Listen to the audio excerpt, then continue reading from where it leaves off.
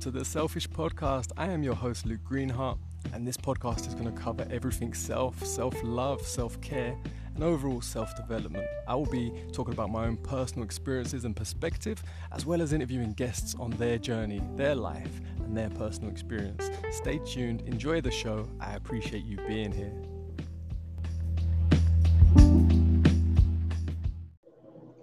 Welcome to the Selfish Podcast. Today I have a special guest, Thomas Katan. Now this is a friend of a previous podcaster, Anthony, who's recommended to me to interview because he is a lifestyle coach and helps people with their journeys, their emotions and their progress. I'm very interested to know more about his personal journey, his personal progress. So welcome, Thomas. Can I first hear about your childhood, hear about your life? Paint me a picture of what life was like prior to 10 years old.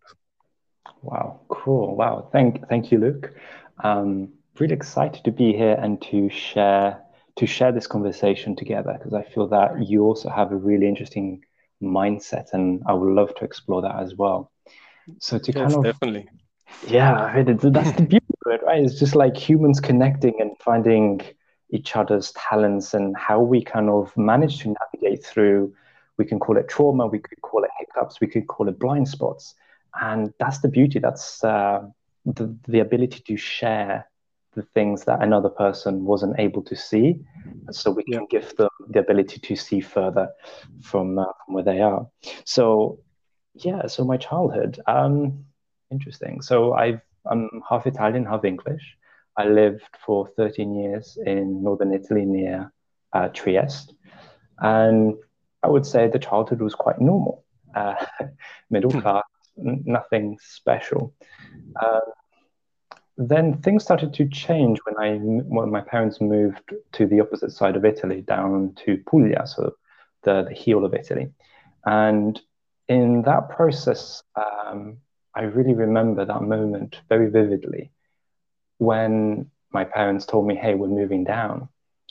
And for probably the last 3-4 months before moving, I remember cycling to school and just being thankful and just saying hi and goodbye to everything that I would encounter, to the clock on the street, to the bank, to the old lady, or to the trees, or to the curb, to the window that I didn't see or didn't spot. And I just reflected this a few months ago. I was doing a training in intuition, and it was this beautiful moment realizing that as humans, we are wired to pay attention to our environment when, in a way, quote unquote, it is threatened. And what beautiful perspective we can have when we don't need something to threaten us, to pay attention to what we already have and to be grateful about it. And so I suppose that started to lead me into the process of just paying attention, to be the observer, to be silent and to question a lot. And so my teenagerhood was quite, in a way, unusual, as I had almost no social interaction, as I went down into quite a depressive stage, feeling alienated, feeling that I didn't really connect with the culture, with my peers. And I just felt that what I was reading in school was just completely out of date and illogical. And I remember kind of venting my frustration to a friend, and he kind of looked at me and said, "Do you know about TED?" And I'm like, "No, who's TED?" It's like, no, TED is not a person. I was like, "Okay, so what is TED?" TED is a platform. Okay. And so he kind of shared with me the beauty of TED Talks. And from there, it's very interesting that from such an early age that you had that awareness that you was actually leaving something behind to say goodbye to it. For many people, when you move when you're young, it's not till after the move you realize and reflect what you're missing and what's gone, and you'll never probably see it in the same way. So it's interesting that you had that so quickly, that awareness. I find very interesting. And you're saying with school and not fitting in, was it the same before you moved, or only once you moved the school became a bit different? No, it was definitely a big part of mine. My parents saw that I was really, really depressed. And when I was 9, they moved me from conventional school to a Steiner school for a year.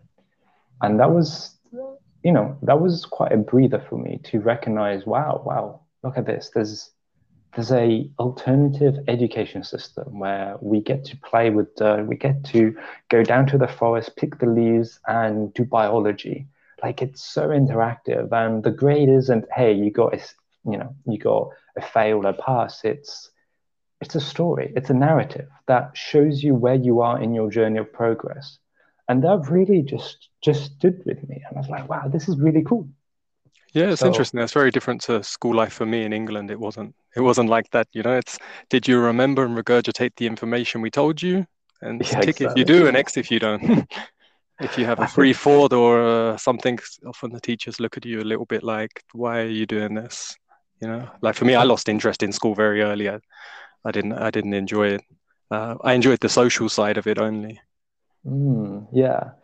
So did you find that uh, were there any teachers that kind of held a strong position for you where they shined through the system? They played the role of the system, but you could see they were shining themselves out. It was just their personality was so, call it, intoxicating, that you just fell in love with the subject. I don't think so. For me, it was more, I sort of really enjoyed science when I was young. I really enjoyed biology, physics, and a little bit chemistry because I don't know if it was the same for you, but they separate the three through school. Yes. And you have a different teacher for each. But I did find two of my science teachers that I looked forward to their lessons, but they had a light personality, I would say. They smiled and they looked like they enjoyed what they did, whereas every other Mhm. teacher really didn't seem to enjoy what they was doing, and you could see it and feel it. So I Yeah. found that, but I was also interested in the science. So I think it's a mixture of both me being actually interested in something and Mhm. the teachers being interested in what they're teaching. So for Yeah. me, that stands out in my mind. Apart from that, yeah, none of the teachers really resonated with me. None of them hold any strong memories. I couldn't even tell you their names. Okay. But Yeah. do you remember what you first wanted to be and like how young you was, like when if you had a career or a drive or an ambition of something? That's a funny question. Yes, I do actually. I must have been five. So my uncle, my granddad, until he passed away, was a scientist, and I was really interested. I remember drawing. I don't know the technical term, but it's non-lethal weapons to reduce violence in the world. And I was like, I'm going to be that scientist that's going to create a car. So if a thief is trying to steal the car, they just get electric shock and they run away. Or Yeah, if someone's trying to break into the door, they will just get stuck in like foam, and then the police can come and just cut them out of the foam and them away. It was just that kind of like non-violent approach to the violence that we see in the world. So yeah, in a way, that passion for solving violence has really stayed with me, because then that shifted into biology, and that's when I went into uni and um, studying kind of stem cell research and neuroscience to understand the correlation between how our brain has a direct effect with our physical body and vice versa. So the interconnection between mind and body with an yeah, interlink with emotions. And then when I found that there is this kind of third path that triggers both mind and body, which is the emotional part, that's kind of what led me through since I was 16, the study into kind of biopsychosomatic and emotional intelligence, and this kind of topic which led me to where I am now. But yeah, it's yeah, definitely a very interesting journey. yeah. Like seems it's interesting that you went into that from a young age, just seeing you wanted to basically help people from other people's, say, disturbances, other people's behavior, and now Hmm. you're looking into behavior and trying to help people with their own behavior in a way that's non-violent, you say, because then it disrupts that violent behavior that might occur. So you're also almost Yeah. leading into the path that you chose at 5, which is very early to have your first sort of ambition of what you want to do. And you mentioned as well that you went through a depressive state once you moved. Would you say that's your first struggle? And if not, what was your first real struggle in life? Hmm. Hmm. Well, the first one that I consciously remember is at 9 years old, um, where I failed to suicide myself. And that was a very powerful lesson in retrospect. So it took me over 20 years to figure out what I was trying to do in that moment. Um, it What was happened in that moment?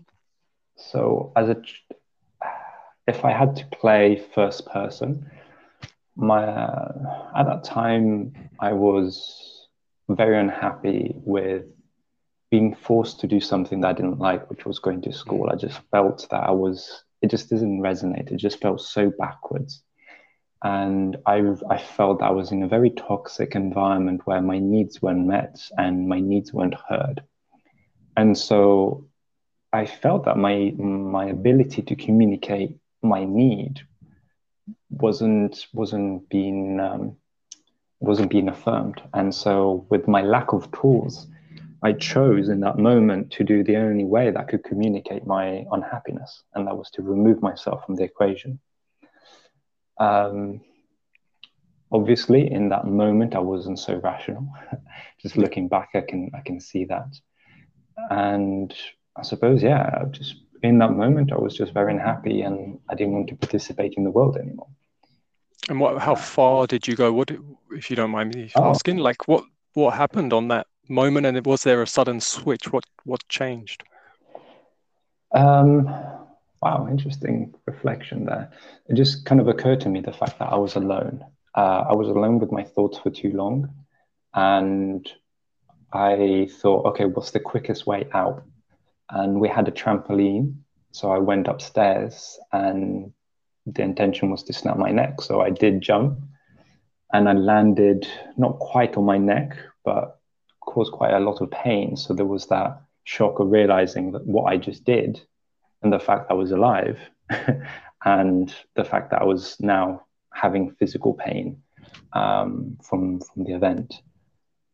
And moving to now, looking back, and this is something that I think is very interesting, and I would love to hear your perspective on this. Hmm. It's let me just pull out for a bit just to get like the really meta vision. The what I'm basically revisiting this moment as an adult from the lens of what can I love about this perspective, which is still quite hard for me to do. I can get to a point where I feel neutral, I can empathize, but to love it is still quite far from me. It's a step too far. Yeah. And revisiting this episode from this neutral perspective enabled me to come out from my pain and to kind of enter through empathy into my mom's and my dad's life.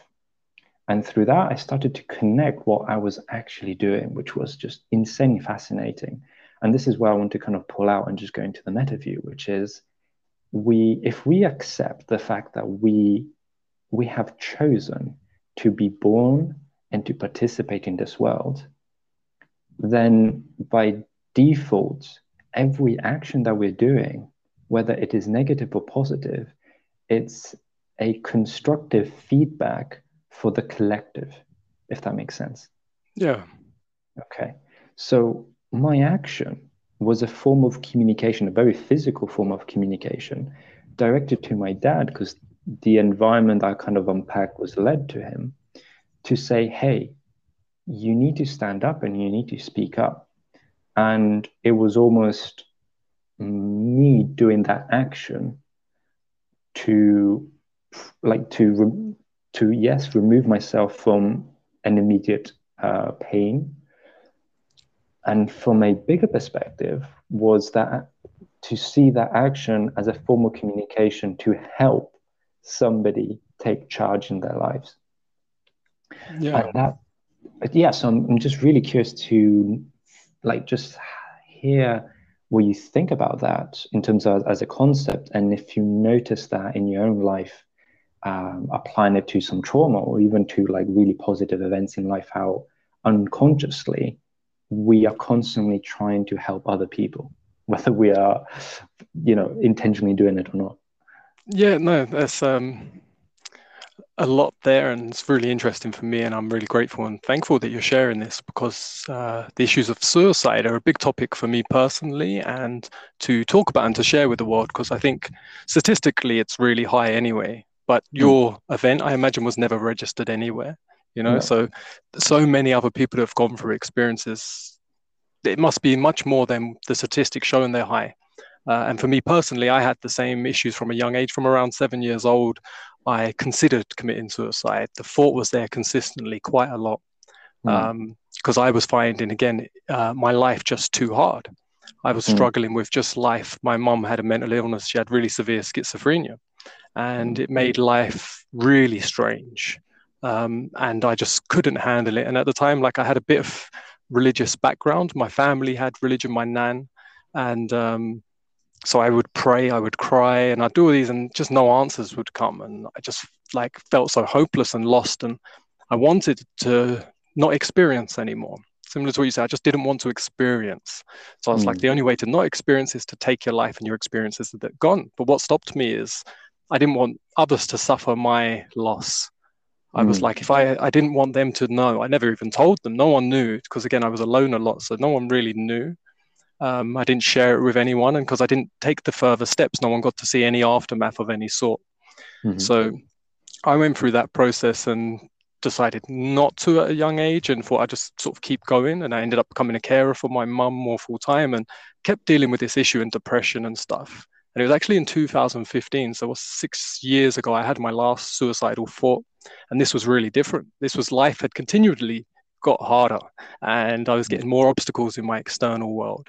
And now they were too bad. Before it was internally, it was too painful, and then it became externally as too frustrating, and I didn't see any hope in the future because my Mm. mum had tried to commit suicide 7 times that year. Every month she was taking an overdose, and I was rushing her to a hospital because she just wanted out, Yeah. and because it'd been a long, long time.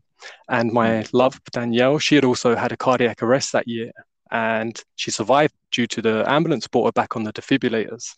But she was then had minor brain damage, but also she lost nerve control to her legs, and she was put in a wheelchair, medicated on morphine, and she was becoming more sort of like a zombie. And I was washing her, carrying her, full time Mm. caring for her, and then caring for my mum, and sort of lost my work, lost my job, and I was just in a really bad state. And I was walking across a bridge, and there were 6 lanes of traffic, and I just had this real instinct. I was like, I'm just going to jump and go out with a bang. And this was like trying to give a message. It was like, I'm going to make a big mess, disrupt as many people's lives as possible, as well as take my own life. And it was almost like, say, like a shout, like a scream for uh, Mm. an awareness for people to like, what the hell's going on for someone to do this? Yeah. Maybe it bring a light to some sort of situation.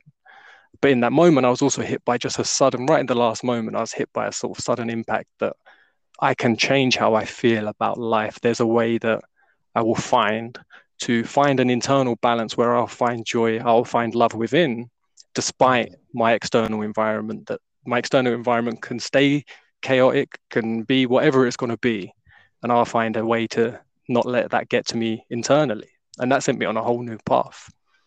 Just reflecting on what you said, what stood out to me was this immense resilience. It's almost as if you had a safety net put in place. So when you had that impulse to just go, I want to go out with a bang to send a strong message, which probably in that moment you weren't thinking about the message. It was more like, I just want out.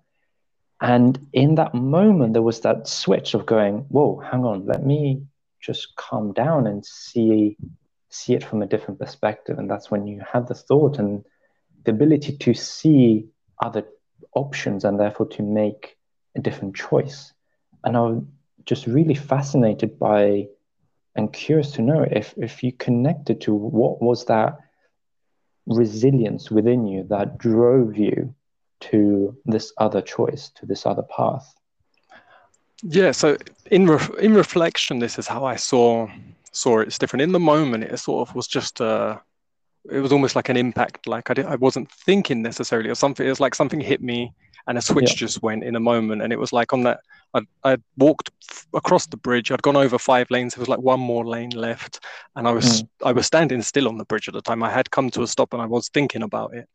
It was like I wasn't thinking about it as I started the bridge. It was like as I was crossing it, It was like I was hit with these thoughts and these ideas to jump, and then I stopped to really think of like get close to doing it. And then I was also hit with this, like you said, resilience. Something changed, Mm. and at the time, I don't know where it came from or what it was. And as I reflect on it now, I actually think it was down to role models and influences in my life. From my brother has always been a big influence on me. I've got an older brother, he's 4 years older, and we both went through the same sort of life with my mum. We both were caring for her, but we both had each other through all of it. And I also had influences from I was always looking because my mum had sort of lost her mind, as to say, and she wasn't acting with like conscious control.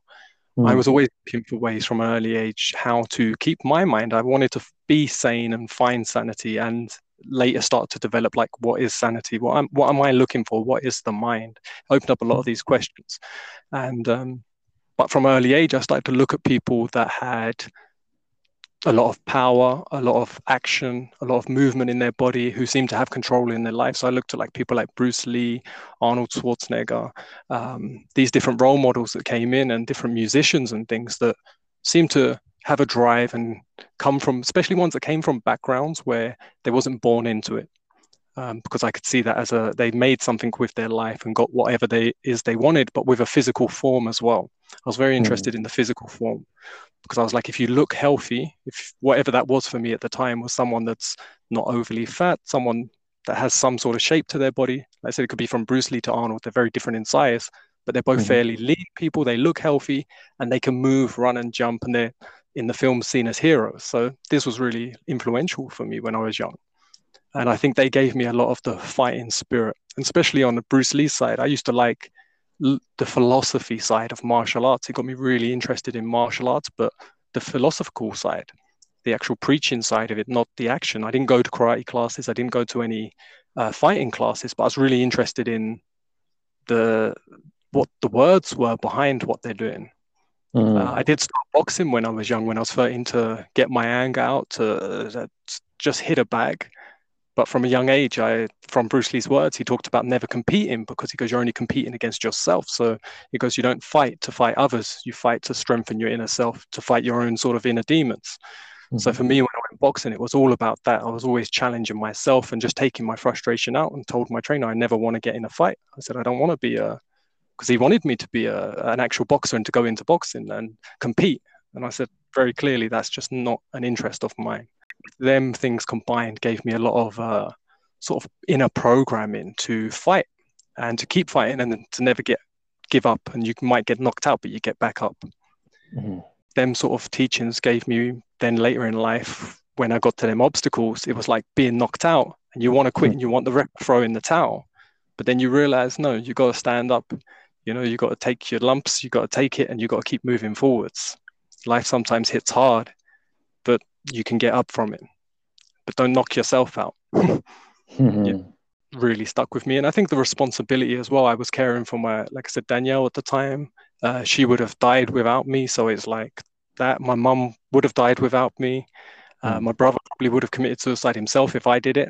So it's like the pressure of the responsibility also was at that moment a big weight on my shoulders, that I felt Mm. responsible, that my life's not my own, that I have to live for these other people, Interesting. which I don't have now.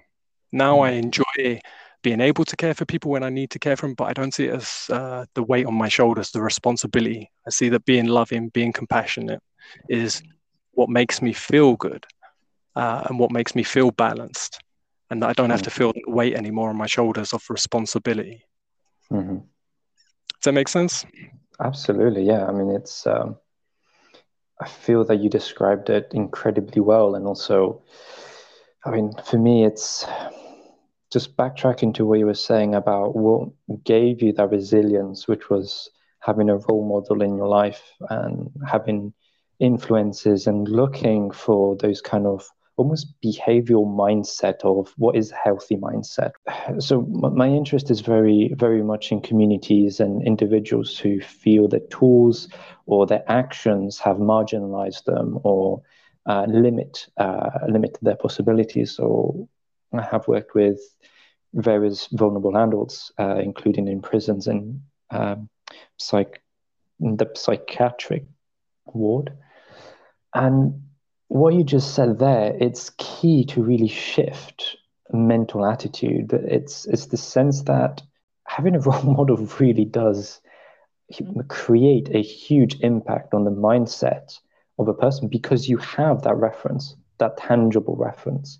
And when you went into sport analogy, I feel that's the reason why we have a body. It's because words are somatic. We embody reality. We embody the emotions. And so when we play, we get to practice what the mind does on a tangible level. So like you were saying, you don't knock yourself out. If you get knocked out, you just, you get up and you train harder for the next round. And I feel that when we are stuck in our mind, because there's no practicality, there's no action, we just get lost in these rabbit holes of possibilities. And it's almost like entering the matrix where anything is possible, but then your body becomes a vegetable because you're not doing, you're simply thinking. Yeah, and I found that a big part of my life is I saw so many people that think so much and they do so much with their mind. And I really Mm, noticed how little they would do with their body. Because for me, like I said, I was always looking for trying to understand the world, life, myself, others, just trying to understand everything. But my main quest was I didn't want to lose my mind. And I'm also told from everything I researched when I was younger that what my mum had, having schizophrenia and these things, oh, it can be genetic, like the children can mm, have it. And it's like, so I was led down that path from a young age that, oh, it's likely that I could lose my mind. And everyone that I spoke to once I got older about my mother, like her family and stuff, they sort of just said, oh, it just happened. It's random, you know? So I was thinking to myself, okay, so just randomly, one day I could just lose everything and, be in that same state. So that put a lot mm, of fear in me from when I was younger, but motivated me to not drink alcohol, to not take drugs. Anything that I saw changed your state of mind and your control mm, really influenced me. I was like, I want more control. I want the most control over my mind and actions because that's what my mum doesn't have. So I was mm, always so thirsty to look for that information. And like I said, I looked at role models and I saw like these people with these bodies and this they could use their body. And I was like, my mum can't use her body. So I want to be able to make sure my body is healthy. But then I also researched, I would also look at everything to do with science. I was really passionate about just trying to understand things. So I would look at different science texts and work. And as I got older and YouTube existed and things like that, I was able to go online and listen. I would be forever listening to the latest science. Where'd you put them? Like the top physics teacher, but I'd listen to lectures, on biology, physics, the mind, whatever the latest information is. yeah. But I did notice that lots of these people had terrible bodies, terrible, what would look like to me bad health. And I was like, how can you have such a great mind Mm, but not understand that your body is valuable and that you should mm, take care of it, or you're going to lose your mind. All this that you have, you're going to burn it out because you're not taking care of the physical structure. So I was mm, also very aware of that, and that made me also listen, but without absolute faith to them, because I was like, they must be missing something themselves. mm, So that kept me open, which was good because it stopped me from being, say, indoctrinated with the information of whoever was the best, at whoever's said to be the best. I could always yeah. listen and decipher for myself. Does that make sense? Yeah. Are Mm, they understanding to look after themselves and look after others? Or are they going, like you say, down a rabbit hole of information and just thinking and overthinking? And for myself, after that suicidal thought in 2015, and I wanted to find some joy within, I was also trying to uh, disprove what the doctors told me of Danielle. They said she wouldn't live another 5 years and she will never walk again. And they said, I'm now, so for me, it's like, right, I'm her full time carer until she has another cardiac arrest and dies. And I was like, that's not going to be a fun life. no. So I'm going to do my best to try and find fun within myself, but also I'm going to do my best to see if I can do something about her health because they said it's unknown. And I was like, I can't take unknown. There must Mm, be something to understand here. And yeah. again, I got into personal training and nutrition when I was younger, and none of these things were brought up by the doctors. They didn't talk about nutrition. They didn't talk about the body at all. It was just like, it's all unknown. And it led me on a path to go to different specialists, alternative care. And it's now over 6 years later. She's not only still alive, she's walking. She can Mm, do a little jog as well. And she, mm, she was told she'd never get out of that chair and she'll be dead by now. And mm, she's completely drug free. And this was through a path of changing lifestyle, changing food and nutrition, and taking care of the physical body. For me, studying anatomy, knowing the structure in much more detail, studying the energy work, meeting people that look at the body in so many different ways, but as a whole, and different people that look at the body as a whole, but a whole structure as part of the whole existence. And just set me on a path of just humbleness, to be open to know that there's so much you don't know and so much to learn. That's so And beautifully put. Yeah. yeah, and it's just been a beautiful journey. And for me, it was a path of self-love for myself. I didn't realize that I didn't love myself. I didn't love my body. I didn't love my mind. And it was coming to a separation. I think you mentioned right at the beginning, like a witness. It was Mm-hmm. coming to a process of realizing that, to me, it seems I'm merely a witness of my existence. I'm not my body and I'm not my mind, but I witness the relationship of my mind and my body like a father and a mother. So I see the body as the mother and the mind as the father. And they used to be in a really bad relationship, and the mind was like very abusive to the body. It demanded so much of it, it expected so much of it. And the body just wanted to do whatever the mind said and would cave in, but would be crying and screaming for just a cuddle, just some love, just some appreciation. But the mind was like, you only get appreciation once you do this, once you've completed this, once you've done this, once you look like this, once you get to this process, then I will be nice to you, then you will feel good. And it was Mm-hmm. like, I realized this recycled thoughts going through my mind, that if I was to separate myself and be in a meditative state and be sitting there, and the thoughts that I had recurring were a separate person that walked into the room, they would ruin my day.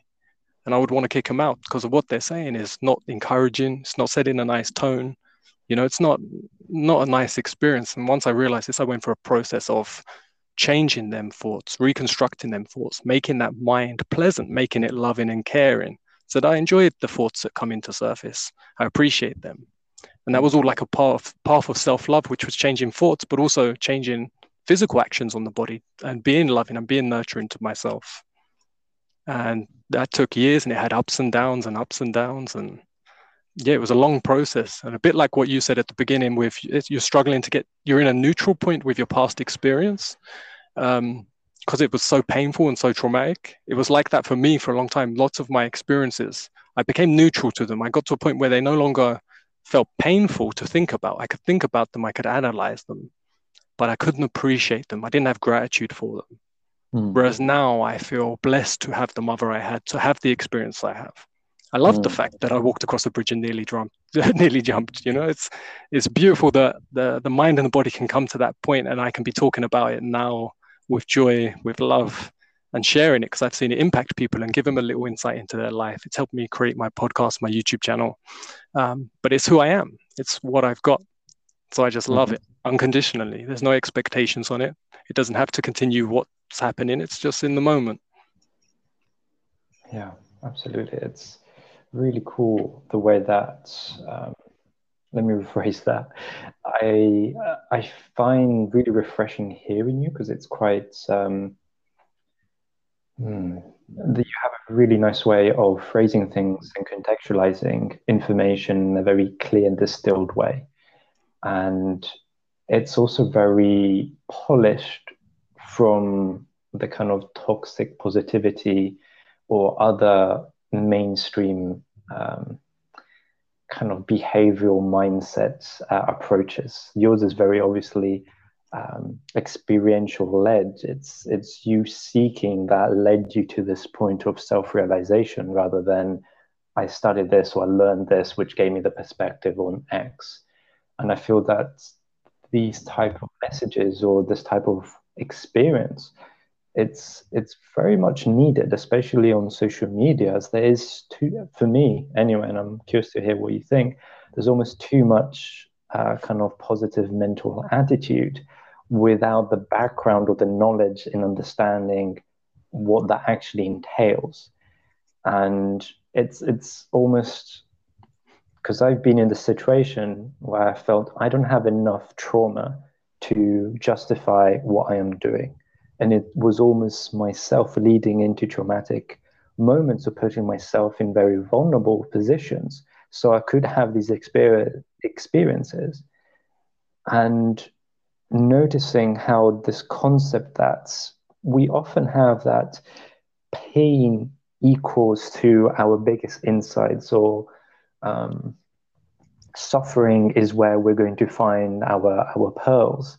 It's almost this is my perspective anyway, it's almost this perverted concept of meeting oneself. It's almost the intention is, hey, let me find the pain because that's where the beauty is, rather than go, hey, what do I want more in my life? Oh, I want this. Like you said, I want to feel healthy. I want to do X, Y, and Z. And that led you to the positive side of reflecting what the negative was in a way. Does that make sense? Yeah, like I set the intention and stronger now than I did before because I didn't understand before or have a concept of how powerful the intention is. And Mm-hmm. at the position I'm in now, I think I am only intentions. I am a Mm-hmm. witness who only has intentions, and my intentions will help dictate the relationship of the mind and body. And when they're harmonized, the experience can become more harmonized.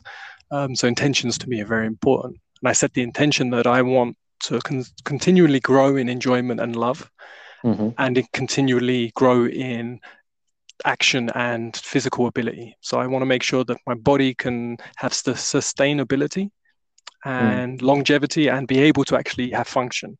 Otherwise, you could do things like if I just took coke and ecstasy, I would have loads of love and I would have loads of action, but it's For a short limited lived. amount of time. Yeah, exactly. Yeah.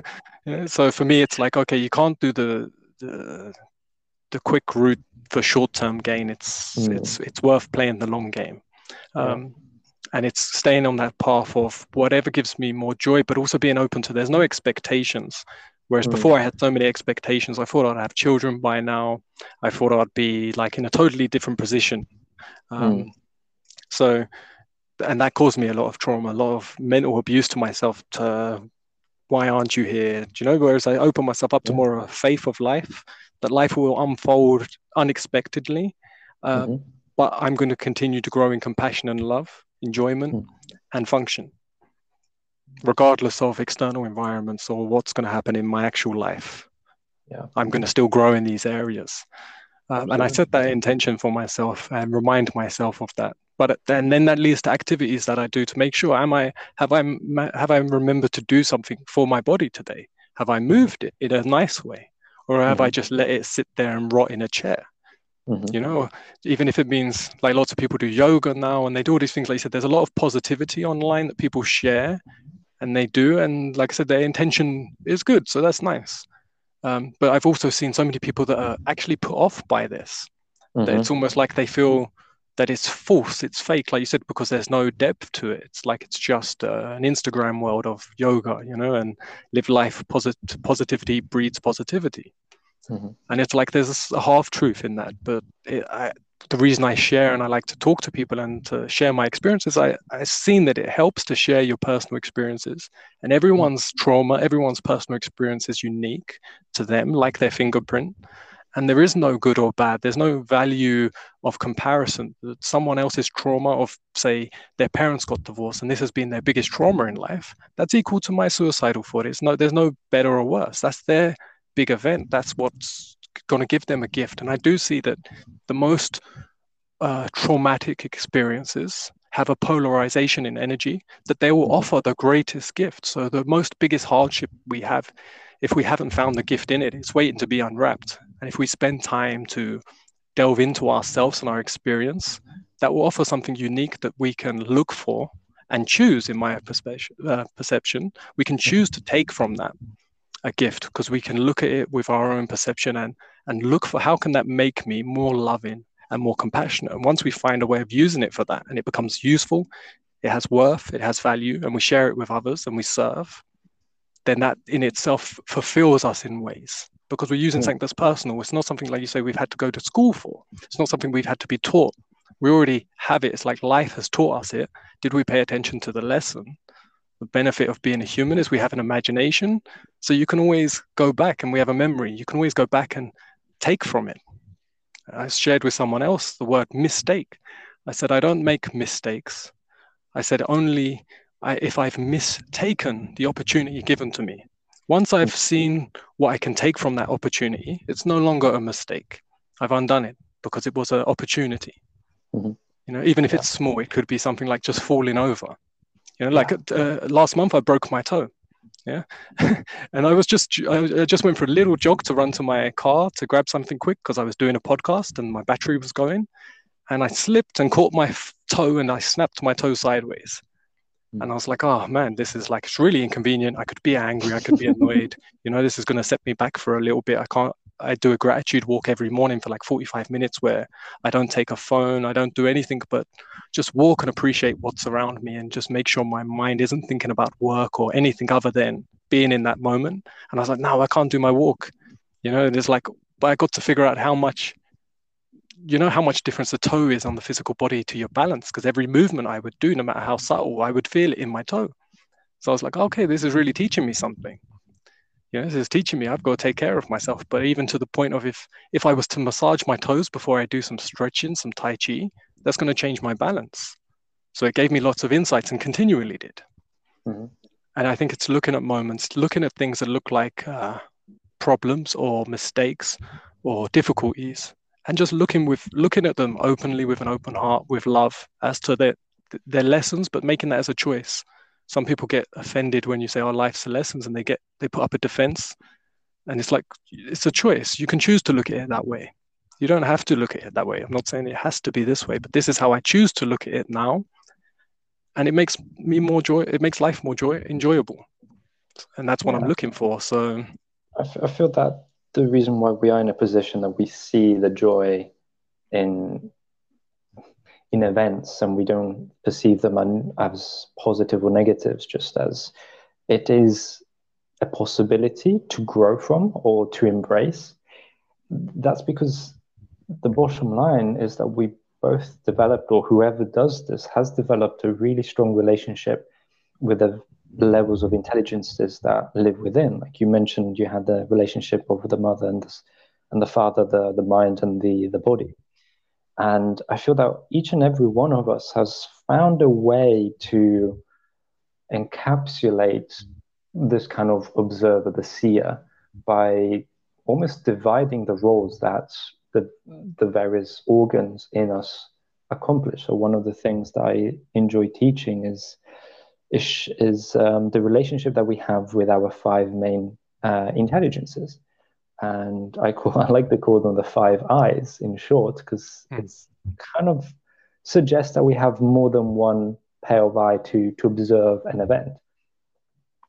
And in a way, it was kind of how you described it, that the body had a precedent on the mind or vice versa. And there's almost this battle. And I feel that the key to really unlocking our ability to perceive things from a neutral perspective, or rather from a perspective that is so that we can almost put a pause button on our emotions and go, okay, I acknowledge what I'm feeling. However, if I'm feeling like this, maybe I'm missing a wider perspective. Because if I take the belief that I am an infinite being in a finite body, I should not be feeling like this. So let me just expand my senses. Let me just expand what is here and now. Let me just connect to the energy that I'm looking for. And then from that perspective, we get to play with the relationship that is within. So for me, I really play with the mind, with the breath, with our emotions, with the belly, and with the body. Because like you said, digestive, like the nutritional aspect of us, plays a huge role in our behavior and our ability to process information, especially if we lack sleep. We're missing some really vital steps to categorize and to almost like defrag the mind from excess information, and playing with that. And I think that's the best thing, is just to be playful and to experiment. So I went on a lot of different fasts to really connect with my body, to really connect with my digestive system, to understand what's the food that really enables me to carry on, and what's the food that kind of makes me sluggish, and I can feel that as soon as I eat it, my mind just goes numb and foggy. And then just noticing when I'm talking, how's my breath acting? Am I going through like and then excited, or is it anxious? What's happening? Because sometimes our mind can go into overdrive, but then the body's super calm. And so we kind of straight away realize, wait, hang on. If my body is calm, why is my mind overreacting on this stuff? And then we kind of realize you kind of talked about there's a beautiful book, and I'm sure you're going to love it. It's called, maybe you have read it. It's called Taming Your Gremlin, by Richard. I can't remember his surname now. Have you read the book or have you No, heard about no, I've not heard of it. No. it? It's really playful. It doesn't feel as if you're reading a in-depth psychological or neuroscientific type of book. It has illustrations and it's very, again, it's very playful because the mind requires that playfulness. And the beauty, like I feel that we live in this, I'm kind of going off topic, but at the same time, I don't feel I am. I feel that we live in a universe that is fractal. So everything that we do is just part of a whole. And when we pull it out, we get to see that wholeness. And when we don't see the wholeness, we see the pain and we only see the happiness. We live in polarity. And when we have these events that push us, like you broke your toe, you could have been in that sense of pain, frustration, anger, or you could have seen the yes and option, which is yes, I'm feeling the pain and I'm noticing this other part, which kind of start to encompass a wider perspective and a deeper connection to oneself and to the events that led to that moment and also to future moments. And so I feel that in the same way, our gremlin, as the book refers to, which is this process of the mind purposely tripping us, is there to push us to see beyond. You kind of go like, whoa, like I actually have trained for this.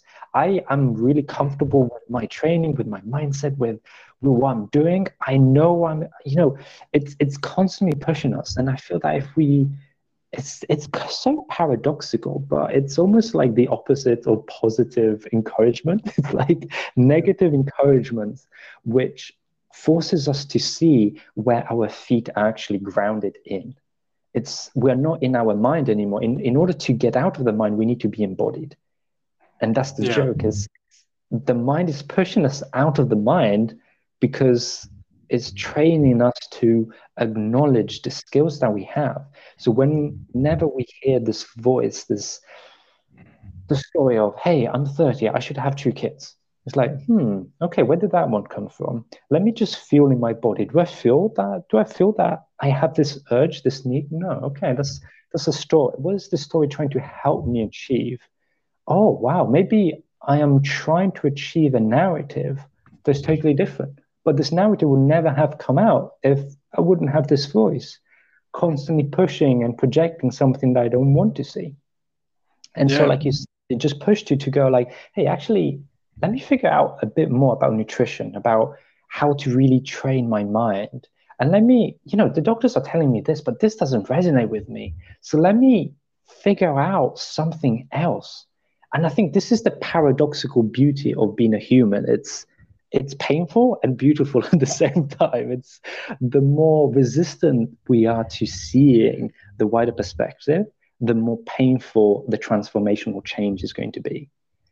Yeah. Yeah, and I find with the mind, like I said, similar. My thoughts were like that. What it sounds like you were saying with the gremlin is Mm.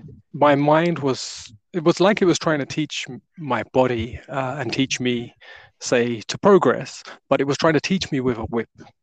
You Yes. know, whereas now it's trying to pull me with a carrot. You know, it's trying to encourage me.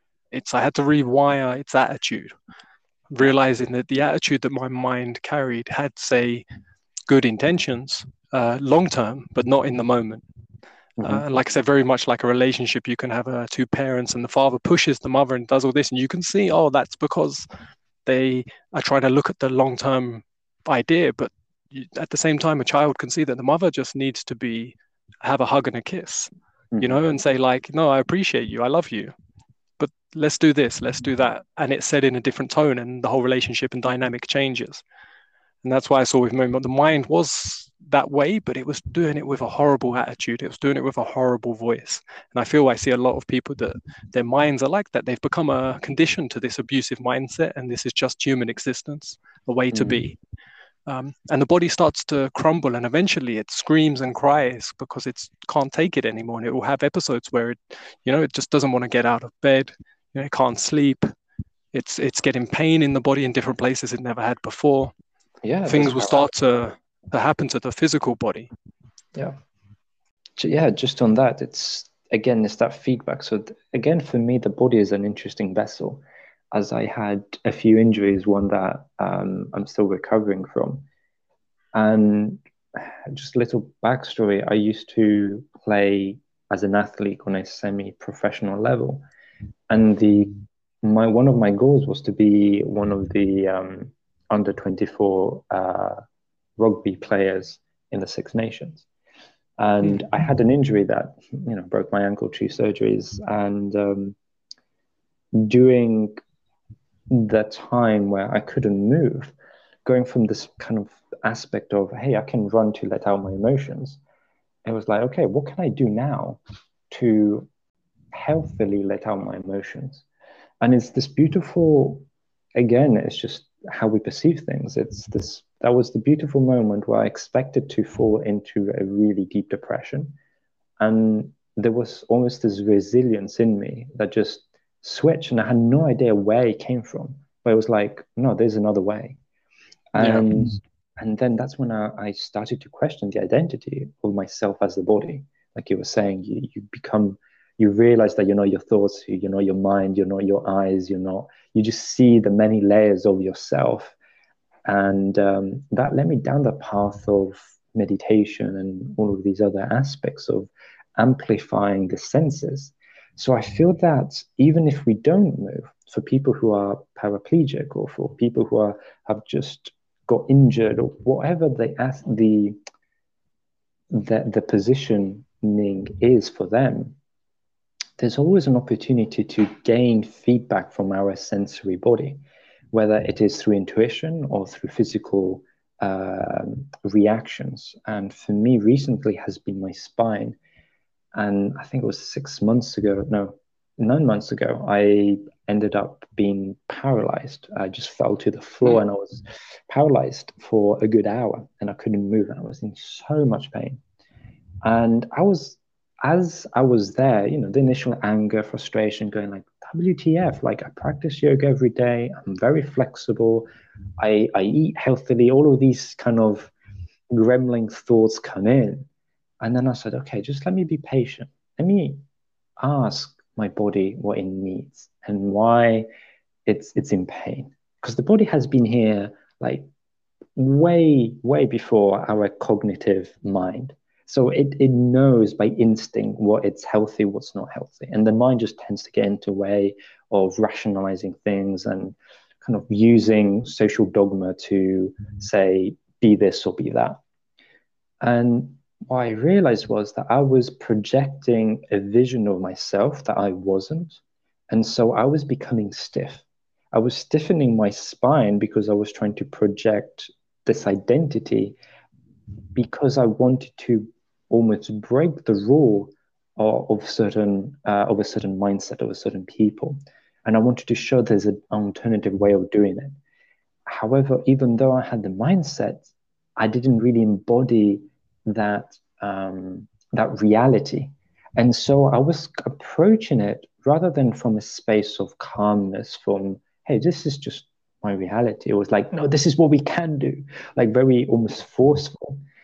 My body stiffened up to the point where it just seized up. And that was the reflection for me of, I really need to be honest with myself and I really need to be authentic at recognizing where I want to go with so basically what's the vision? What's the vision that I want to embody more? What's the energy that I want to have more in my life?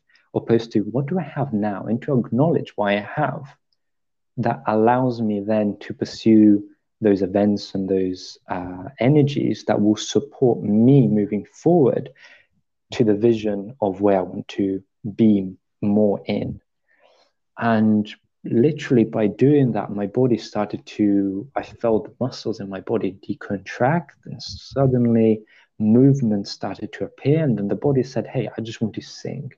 And so I felt for the first time in years this desire to just make sound and noticing how Interesting. powerful it is. Yeah, I mean, yoga uses a lot, like the vibrational part, like Brahma breath, where you kind of close your senses. So you put your hands, you use your hands to close all your senses or to diminish your senses by closing your ears, uh, forcing your eyes shut, and to reduce and to constrict the breathing from your nose and to close your lips, to really focus within and go really within, and using this kind of B sound, like to provoke this vibrational effect in our hollow bones, which then just shake your entire being. And because the emotions live in our body, by shaking our being, we get to play with the movement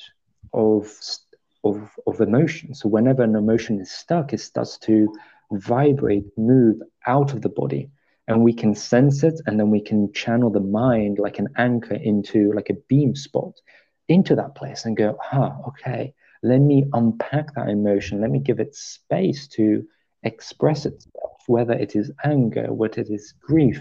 It's important for me to acknowledge it and to hear it so I can connect to its need. So I can provide for myself. Like you were saying, you learn how to provide and to give love for yourself. And this whole journey is about a journey of self acceptance and love. And this connection with the breath, adding the vibrational part with it, was just another, just like, Jesus, how resourceful is our body? Like you take away one thing and the body is just saying, hey, here's another tool that you can use. And it's just like, wow, like Yeah. imagine when we can teach this to kids at age 3, like, hey, are you sad? How about you just do like some shaking and you do some humming and see what happens. Where do you feel that emotion? Oh, you feel it in your chest? What does that mean for you? Oh, it means this. Okay, cool. Let's just play with it and just instill that kind of sandbox environment for the kid. So when he grows up and there's like any problems, like, oh, let me go in my sandbox mode where I can just play with what's happening. I'm not going to take it seriously. I'm just going to see from how many different dimensions I can look at it and exponentially grow so I can then feed back what I just learned to somebody else. And we can exponentially grow as a collective rather than individual. I mean, Jesus, that's just like fantastic if we can do that on a global Yeah. scale. Yeah, and I think we're in that process now with just the Mm, fact that we're able to connect so easily with each other in such a quick means. Like, say, I'm talking to you in a different country, people can listen from different places. We can all share these experiences, and that can make things just grow at an unbelievable rate. That's why I love doing what I'm doing, to be able to share and connect in this way with people. And mm, people to, like you said, make it's just sometimes a perception shift is all that's needed. And that can just be sparked with a little inspiration of just a new thought that you've never had before. exactly. And like I said, sharing people's unique experiences has to give unique thoughts, because unless you've had the experience, you won't have had the identical thought. And Hmm. like I said, it can just break a pattern for someone. And I think that can give a big shift. You know, someone might be listening to this and be like, do you know what? I'm going to try some breath work. I'm going to look a little bit more into that. And all they have to do these days is go on Google, YouTube, and type in breath work and find what resonates with them and try it out. Whereas Hmm. only 10, 20 years ago, you wouldn't even be able to find this information to practice. You'd have to look for a specialist in a remote area and be recommended by someone to get there. And things are so vastly available now. A lot of people see it as a big pain, but it's also a big gift, like we were saying again with the pain and the gifts. Yeah, I mean, sort of, it's essentially yes. And this is the most, I mean, I feel like it's insanely exciting to be living in this moment of time because there's so much possibility, or within possibility, like the variables just keep evolving so quickly. And it's just really fun to see that happen. And like you say, this level of interconnection, this just happening at such a faster rate, meaning that the uniqueness in people's experiences is so much more greater. Because yes, we're exposed to pretty much similar information. You see a video of cats, but your mindset, the way that you view it, is from a completely different perspective because you live in a different country, different culture, different environment that led you to see that and to see the gifts in whatever you're observing. And the most fun part is what you're saying is when we share these things, we allow people to start questioning, or I don't know, it's, how can I explain this? Well, I would put it as like what we were saying earlier with the body already has within it a vast mm, intelligence. Some people could call it, say, subconscious, whatever you call it. There's a process and intelligence within the body that I see that can mm, turn a piece of food into flesh. It can sort out what needs to be in the blood and what doesn't need. Whereas if I was to try and think for myself, what heartbeat rate I need to maintain to walk up a flight of stairs, what I need now to bring it down to sit, where should it be to eat? How do I get these vitamins, minerals out of this piece of food? I can't think, I don't know where to start, yet my mm, body is doing it. My mm, intelligence within is doing processes while I'm thinking about some whatever it is. Like you say, maybe watching a video of cats, while it's doing that, it's doing all these other crazy things that we couldn't even conceive of, nor can any technology that exists do these processes. So the intelligence within is so vast and so beyond our own ability to understand that we sort of just have to appreciate and have faith in it that, okay, it's got a wealth of intelligence within it. So if I open up to allow myself, my inner self, and my body to actually just relax a little and open up, like you don't know what's going to happen from it. And the most basic process is like breath work. I do a lot of breath work because I've noticed incredible benefits from doing from subtle breath work to intense breath work, like real benefits in, again, finding balance, finding more joy, especially dealing with traumatic events in my life. When something really bad has happened, there's mm, breath works that I've learned that bring me right back into the moment, so I'm more productive, more active, and also not in a depressive state, not feeling the pain of the environment I'm in. And mm, it can happen within a minute of just certain breath work and change your whole state of being. And I've done this with other people that I've met. I've met people that are in a really bad mental state, really strong anxiety. And like you can see it in their physical body. They might just start crying and they're really stressed out, wide eyed, and you do 5 minutes of breath work with them and they're completely calm. mm, They movement as well. Again, I think sometimes when people are too stagnant, the body needs to be flowing a bit like a dance. It needs to just have a subtle movement, but then a controlled breath. And like you said earlier, especially from the belly, certain tones, certain vibrations, and it can change their whole outlook in that moment. But depending on how they're programmed and what thoughts are circulating, I've noticed how quickly certain things come back. Some people can feel great instantly after, and within 10 minutes, they're back to where they was. mm, But sometimes you catch them, they're on their phone reading some information that makes them uncomfortable, and they're mm, suddenly going and they're having all this stress and anxiety, and they're sitting there all crouched over with their body in a horrible posture, their nerve compressed, and they're reading information that's giving them fear and anxiety, and they're back in the state they was before the breath work. So I think a lot of it is this breath work and movement and taking care of your body is important, but it's got to be consistent and it's got to be done with love. But repeated is not something that's a one-off miracle. mm. In that moment, it will feel like a miracle if you do it correctly because you'll feel great. Yeah. But if you want to sustain it, like I said, for me, it's doing regular breath work and not doing it for an hour every day. Sometimes it might be just doing a minute and then doing a minute a bit later, 5 minutes a bit later, a few minutes before bed, but consistently doing it. And I Yeah, found that to be a huge benefit to life. absolutely. I mean, that's essentially where the more we give attention to something that we desire, the more time we find to do it, and therefore it supports that lifestyle for us. And it's I kind of remembered what I was going with what I was trying to say before, which ties into what we're saying now, is the sense that with all of these options, it can get overwhelming, yes. And at the same time, it can be a great path to access very quickly information. The difference is knowing what we're seeking or what we're looking for. When we don't know, we tend to just walk around and we kind of like just bumping into things, trying to figure out if this is the right thing for us. So we almost is a my analogy is we have this huge fishing net and we keep catching things that we don't really care or want and they kind of start to weigh us down. And so Yeah. we kind of keep going back to the fishing net, going, no, it's not this, it's not that. But sometimes we pick up the things that we're looking for. And because there isn't that awareness, there isn't that groundedness yet, we kind of toss away what is the thing that we're trying to seek. And the process is, like you're saying, it's this constant repetition of refining. It's this dedication to something that we are passionate about or that we want to see more in our lives.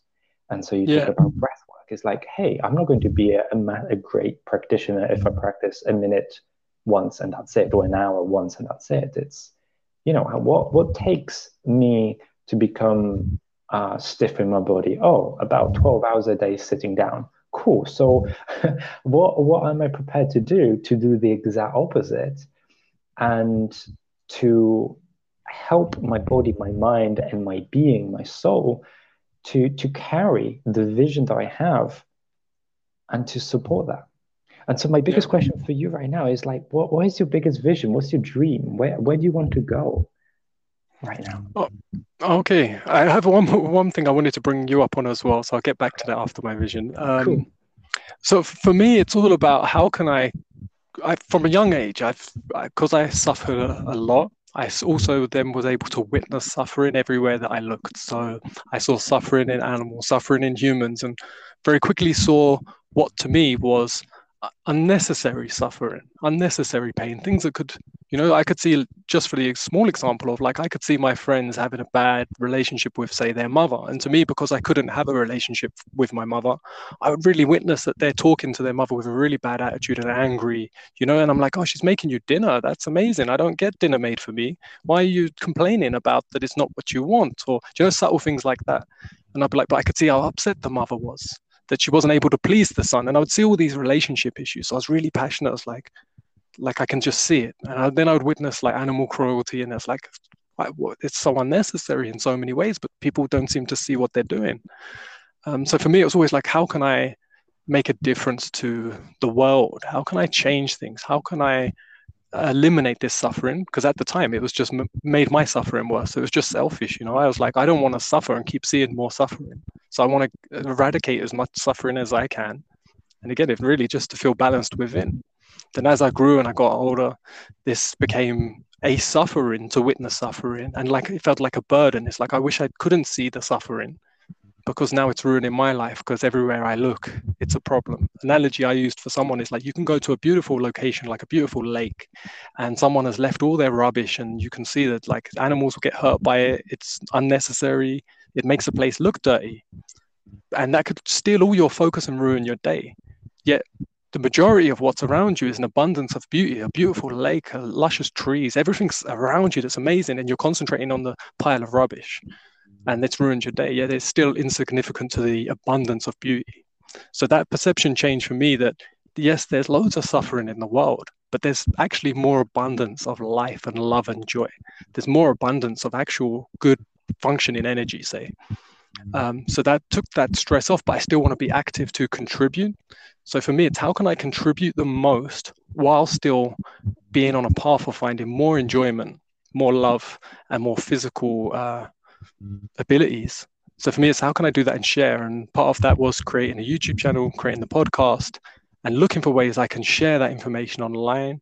I would love to set up a retreat where I can bring people to actually have deeper conversations, bring in people that do alternative care work, because I've noticed incredible different things that have helped heal Danielle, heal myself, that so many are completely unaware of. It's like, how can I bring that into people's lives? So for me, it's contributing the most. And another big passion of mine is storytelling. I like to, me and my brother, we write scripts together and we want to make actual feature-length movies. That's a big part of what I want to do. I want to, because I see the reverse engineering, say, of propaganda, of information, and how impactful a story can be. So if you've got stories out there that can impact people in the right way, sometimes just watching a movie can change someone's life. We all have movies we've watched in our childhood that have really helped shift our perception, or given us some hope, given us a drive, given us a role model, even in terms of the action star or the hero in the movie. It's become these celebrities that we idolize, and so it's like, okay, if these people are able to express more compassion, more love and joy, if that story is able to be shown in that light, that interests me. How can you show these obstacles? How can you show mental health awareness, body health awareness? And it's like, okay, you might be able to bring that up in film. So for me, that's a passion. But my overall passion is to just make that influence as grand as possible, and to do it in the biggest possible way, to contribute in the biggest possible way. And I find using my own experiences and connecting and sharing with others. As to how it will unfold, I can't predict, nor do I have any expectation on it. If none of it happens, it doesn't happen, but I'm still going to keep going, even to my last days. Like, I don't see a retirement point. I only see when I'm 65, I'm going to be more active and contributing more with more experience, even if I'm less able in my physical body. I don't have an age barrier. I don't have a life barrier. And if I die on the way, then I die on the way. I don't care. I'm not going to look for it. I'm not going to choose it, but it could happen. And if it happens, it happens. But I'm not going to let that stop my flow. And where I wanted to ask you on, bring you up on something, because you were saying with the paralyzed things, one really big thing that changed my journey, changed Danielle's journey, is contributing factors were so many, but a huge part of that was chiropractic care. And have you ever seen a chiropractor? I mean, yes, but not in recent years. Like I said, I found chiropractic care was something I was completely unaware of. And each one is different. It's like finding a mechanic for your car. And sometimes you can have an experience which isn't great, and then it makes you think all mechanics are no good. I've seen over 20 different ones, and they're all very, very different. But the main concept that the central nervous system, and it's not the spine encases the central nervous system, the brain stem, which is part of the brain, if not the most crucial part that I find is the least looked at. The brain is so heavily looked at as a solo, say, object. Yet the stem is what starts life, and everything, like you said, with the stem cell research, everything stems off the spinal cord, including the brain, all the organs. But that spinal cord is protected by the actual bone of the spine. And like the ribs, it's protecting something so important. And you can damage an area of the spine and it can change a complete function of an organ, a body, how the connection is going between the brain and the cells that in your leg or in your liver. And interesting, when you was younger, you fell, like you said, at 9 and tried to snap your neck, and whether you have some sort of injury there, a misalignment, whether them things are there. But I found going to a chiropractor, but not just once, I had to go many times, regular appointments, I found unbelievable change, especially once I got to an emotional state where I was emotionally open. I found the emotional openness helped the actual sessions. But I saw with Danielle, this is what got her legs walking. She was paralyzed, and it wasn't until a few adjustments, it was the first time I saw any results in her physical body. So I was very interested when you said with being paralyzed and whether you've had your spine and your nerves looked at in that way. I haven't, but recently I've been thinking of connecting, because part of my injury from American football when I broke my ankle was that for a year I was walking around without ligaments, which completely distorted my pelvic axis. Not dislocated, but it was a pretty, like a good 1 inch dislivello, unevenness in my jaw. So one side of my jaw was closing 1 inch sooner than the other, and also cranium misalignment.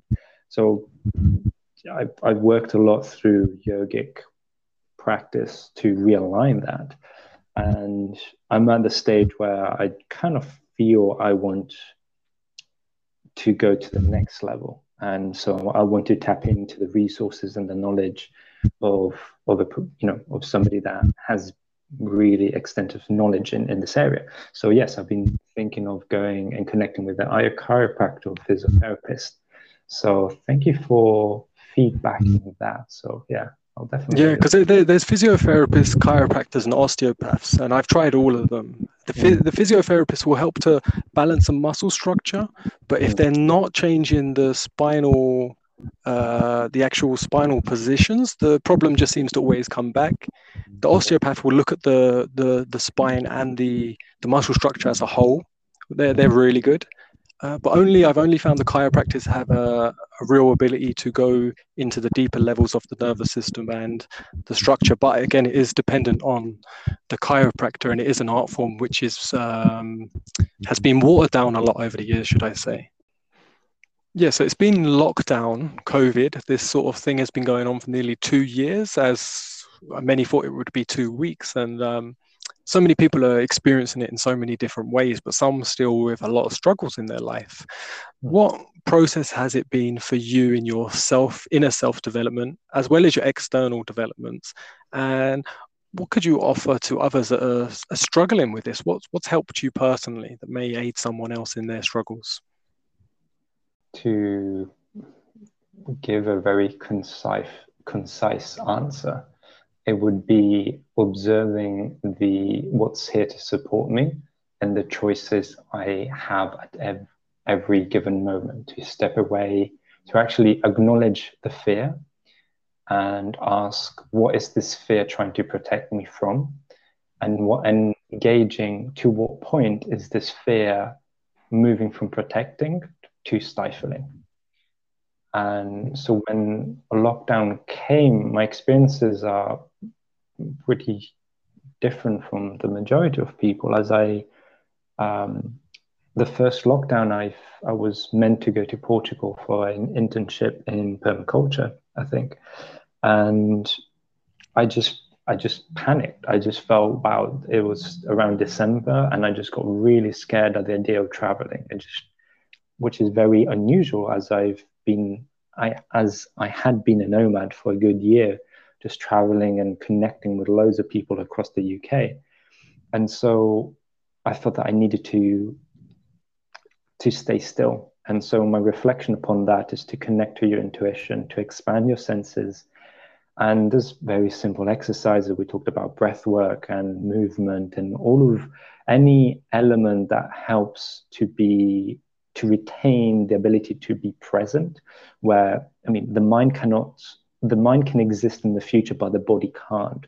So anything that we can do that enables a cohesive existence of mind and body in the present moment really enables us to participate in what is happening around us and inside of us, which then allows us to connect at a much more deeper level with our senses, both physical and metaphysical, which then kind of allows us to hear, perceive, taste, see, and sense other information that cannot be perceived by the rational mind. So that's the first one. And by using intuition, we can really start seeing options that are way beyond our mental capacity or even our cognitive behavioral mindset. I remember watching a really fun video of, hey, how do you connect? You're single. How do you go on a date during lockdown? And this guy in New York just saw a girl on the other side of the street. And so he used his drone to send a message to her saying, hey, this is my phone number. Do you want to connect? They went on Zoom and started to have like virtual Zoom, virtual date. Yeah. And then he's like, okay, but I really want to connect with this person. And so he went on Amazon and found an inflatable bubble, like a inflatable ball where he could put himself in. And so she was able to walk out with a mask, and he just went in the bubble, and they were able to connect and have a conversation. And so to me, that just shows, hey, we always have a choice. And that choice happens when we step away from fear. And we choose what we want to do with ourselves in this moment, with the capabilities that we have. And that's when we pay attention to the things that are supporting us. Like you said, because of the experiences that you had with your mother, you were able to see the polarity between a child being grumpy because he's not receiving the food that he or she wants. And also you could see the pain from the mother not being able to satisfy and to care for her child. And when we start to see that, we then can look at our own environment and go, wow, yeah, there's COVID, but I actually do have running water. I do have food. I have friends. And we start to see, you talked about the gratitude walk. And for me, it's just to pay attention to what we have and to sit with it. And the more we sit with it, it just is like the bank account that just has insane interest rates. The more it grows. And the more it grows, the more filled we feel. And by feeling that, we feel less fearful in taking a step that is not in alignment with what everybody else is doing. Yeah, and it's very much that, like you say, and it can be a struggle in certain points of growth, a bit like Mm. growing pains in your physical body. Yeah. But sometimes you look back and you see a child like, and they go through that growth spurt, and it's like, oh, when did that happen? They've suddenly over one summer looked like a teenager. They've had a big growth spurt, but during that time they might have had a bit of pain, or the parents might not have noticed it even happening. And it's like that for yourself. Sometimes you can be growing so fast and there's so much like what looks like chaos happening and anxiety or stress and discomforts, but then suddenly you reflect months or a year later or many years later and you can't believe where you are and how much development's actually happened. Like you said, then that appreciation gratitude that you've been putting in, you see it pays off, and it Mm. becomes a natural habit for me. It's like you need to put it as a routine, as your development tools. As what I've seen is certain things need to be put in as a routine, like going and exercising. Like you need to put in these self-love practices, put in these gratitude practice, and sort of reprogram yourself. But then it just becomes a habit. You notice if you've not done it because you notice your feelings change, or you just want to do it because you notice how good it feels. Yeah. I find so many things that I do now are like habits. I don't have to push myself at all to do them. Their habits. Does that make sense? Absolutely. Yeah. And just to connect with a, a different audience almost, where I've worked with a good background of people, and what we're saying with some people just is not possible at that moment. It's a reality that is not attainable. It could be a single mum or a single dad in a council house with three kids, and it's just really really tough to find the time. It's small space. There's a lot of pressure, and so for anybody that feels in that moment, I go, wow, I actually don't have the mental freedom to do these things. Is to figure out what can be done in that moment. And obviously, you go, well, obviously, I've been trying to do that. I'm not stupid. It's the most effective part I have found is to really acknowledge the emotions that you're feeling. And when we start to acknowledge the emotions that we're feeling, we can put them on paper and then we can step away. And it's almost this moment, it's like you said, it's an exercise that then becomes just part of your routine. It's just something that you do. So whatever emotions you have, you put on paper, you step away, you reflect, you breathe, you take that moment literally to breathe through whatever's happening. And then you can approach it from fresh eyes because it's there, you can see it. So it's almost to timestamp the moment of friction, to leave it, to become neutral, and to approach it from a neutral perspective. Um, and to go, okay, so I know this is a pattern of mine. I know this is my pain point. Okay, I'm lost. My mind is lost. Okay, cool. You step away, and it's this constant moment. It's kind of like the waves against a rock. It's this constant motion of the ebb or flow, the pressure that goes onto a rock that slightly diminishes its spigoli. What's spigoli? Its pointiness is to make it Mm. smooth. And I Yeah. feel this is the gift that we have, is the ability to put on pause the thing that troubles us the most and to record them, like you mentioned before, to record them in a video format, in an audio format, as a picture, whatever it is, just to record them, to step away, to breathe, and to reapproach it until we start to gain clarity. And I Yeah. find for those, like you say, there's lots of people that say, I've heard it from many people through many different things in my life where you try to share something with someone, even if it's just to tell them to go for a walk or something, or to watch what they eat. And it's like you can see the defense come up that they haven't got time because they're in such a stress. And you can see that suffering and that stress. So you try to Mm-hmm. offer something and it gets instantly refused because Yeah. of the stress. Mm-hmm. So if anyone's listening, they're looking what to do. For me, it was put in the routine into things I already had in routine. Like we all have to wash, we all have to clean ourselves. So I would set the intention that when I'm going to have my shower, when I'm going to clean myself, that I'm doing that like the sort of analogy I use is like, you get them, you see in like an American show or something, like a middle-aged man who's got his classic car that's in the garage that he polishes every day but doesn't drive. Yeah, but he Yes. does it with such love and passion because he absolutely loves his car so much so no one's allowed to touch it, and even he doesn't get to drive it. And I was like, so when I have a shower, I'm going to wash myself with that same intent. That I'm not going to rush and scratch myself. I'm going to make sure like I'm really enjoying polishing my body, cleaning it, keeping it fresh, and because I have to wash. So when I do it, I'll make sure I wash with love, wash with that intention. And it's like when you brush your teeth, doing the same.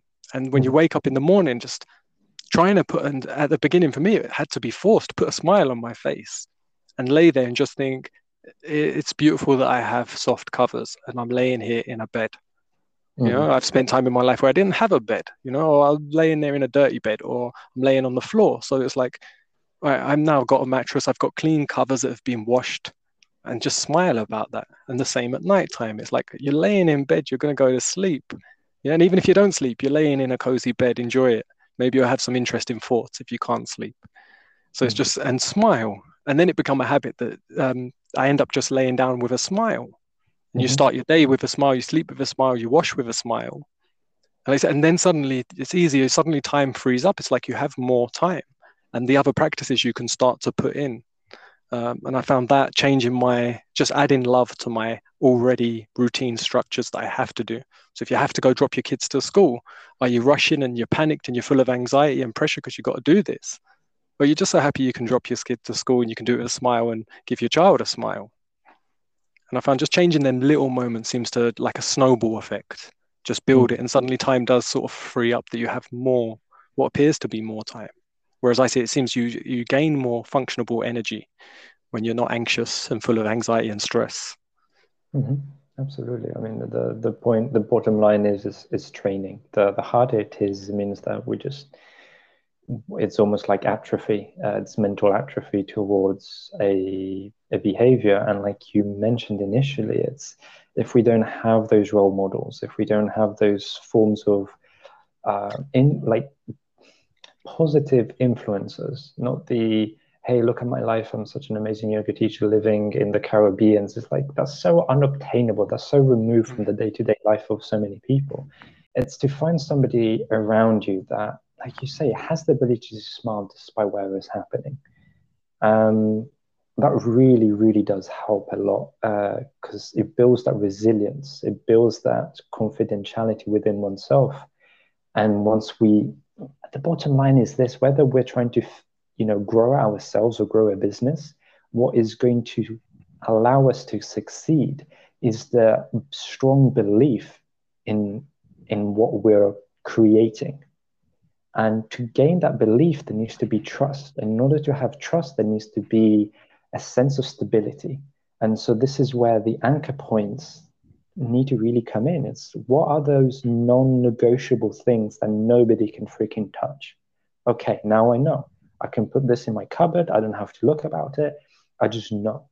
And then we can start observing what, like you say, like what can I do that is small, that might just open a new window in it could be like, hey, let me just have breakfast. Let me just figure out where the light is shining in my room and have breakfast facing the sun. Simple things like that. Or it Yeah, could just be changing the environment subtly, like can be a big difference.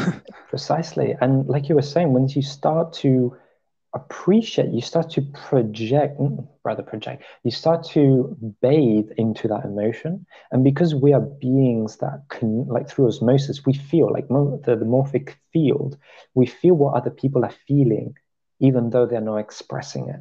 So when we can take that shower, like you were mentioning, and just appreciate our own body and take personal time, we step away from that shower, and there's that sense of calmness or love and compassion that then other people might feel. And because these people around us might not be trained in experiencing that because they haven't named it or they haven't experienced it in themselves, it's going to take some time for them to understand the change that is happening. So, again, it's that sense of repetition, patience with oneself, that then builds that resilience to launch us into the environment of, wow, I actually changed my life. This is fantastic. How the fuck did I do this? I don't know, but it worked. Yeah, and And it like you said, it just grows and grows. And a big part for me, and I noticed in other people and I noticed in myself, is when you go through a certain stage of trying these sort of things, you see the judgment on yourself arise, how much thoughts are on other people and what you're doing. Like mm, for me, it used to feel so uncomfortable to walk with a smile. And I've asked other people, I've said, like, just go on a 20-minute walk and see how long you can maintain a mild smile. And I said, it should just look that if someone looked at you, they should go, oh, that's a happy person. They're having a good day. I said, you should look like that. I said, see if you can hold that like you're acting like an actor. You're walking on a walk. And if anyone looks at you, it should look like you're having a good day. What does that look like? Head up, chest up, and a smile. And then you see so many people, or you see within yourself, you go, yeah, but they might be thinking, what have I got to smile about? Why am I so special? And these thoughts arise of these judgments that, you're either not good enough or you don't deserve it or you're not worth it. And mm. it's really interesting to go through that process. And I think many will, as they try these things, they go through a process of realizing how the restrictions and judgments that they've actually put on themselves, that they feel unworthy of something or that they're not good enough, to just Mhm. smile and enjoy life. Yeah, and just to add on what you said is to recognize that voice and to give it a funny name. Like in the book, they call it the gremlin, and I Mm. just like to use this because I find it really funny. Other people call it the monkey mind. Whatever we want to call it, is to go, oh, that tape is going. Okay. I find So, naming things makes a huge difference. It's a technique that I use with my partner Danielle, because like she's had really bad sort of bug phobia with different bugs, mhm. and I was like, well, give it a name, and would like name it, and suddenly the fear's all gone just because it's got a Mm, name. It's like, oh, that each type of insect's got a different name. Suddenly it's like welcome. It's like, oh, look, this has turned up today, you know. mhm. And like you said, giving them yourself, your thoughts, names, like you said, can break down the character, because it's like gives it some sort of representation. Yes, and it does give us a representation, so our mind is much more focused. It's not a passive action of observing, it's an active action of witnessing. And so by doing that, we shed light upon it. It's not in the shadows, it's not contaging us, it's not pushing us. It's that.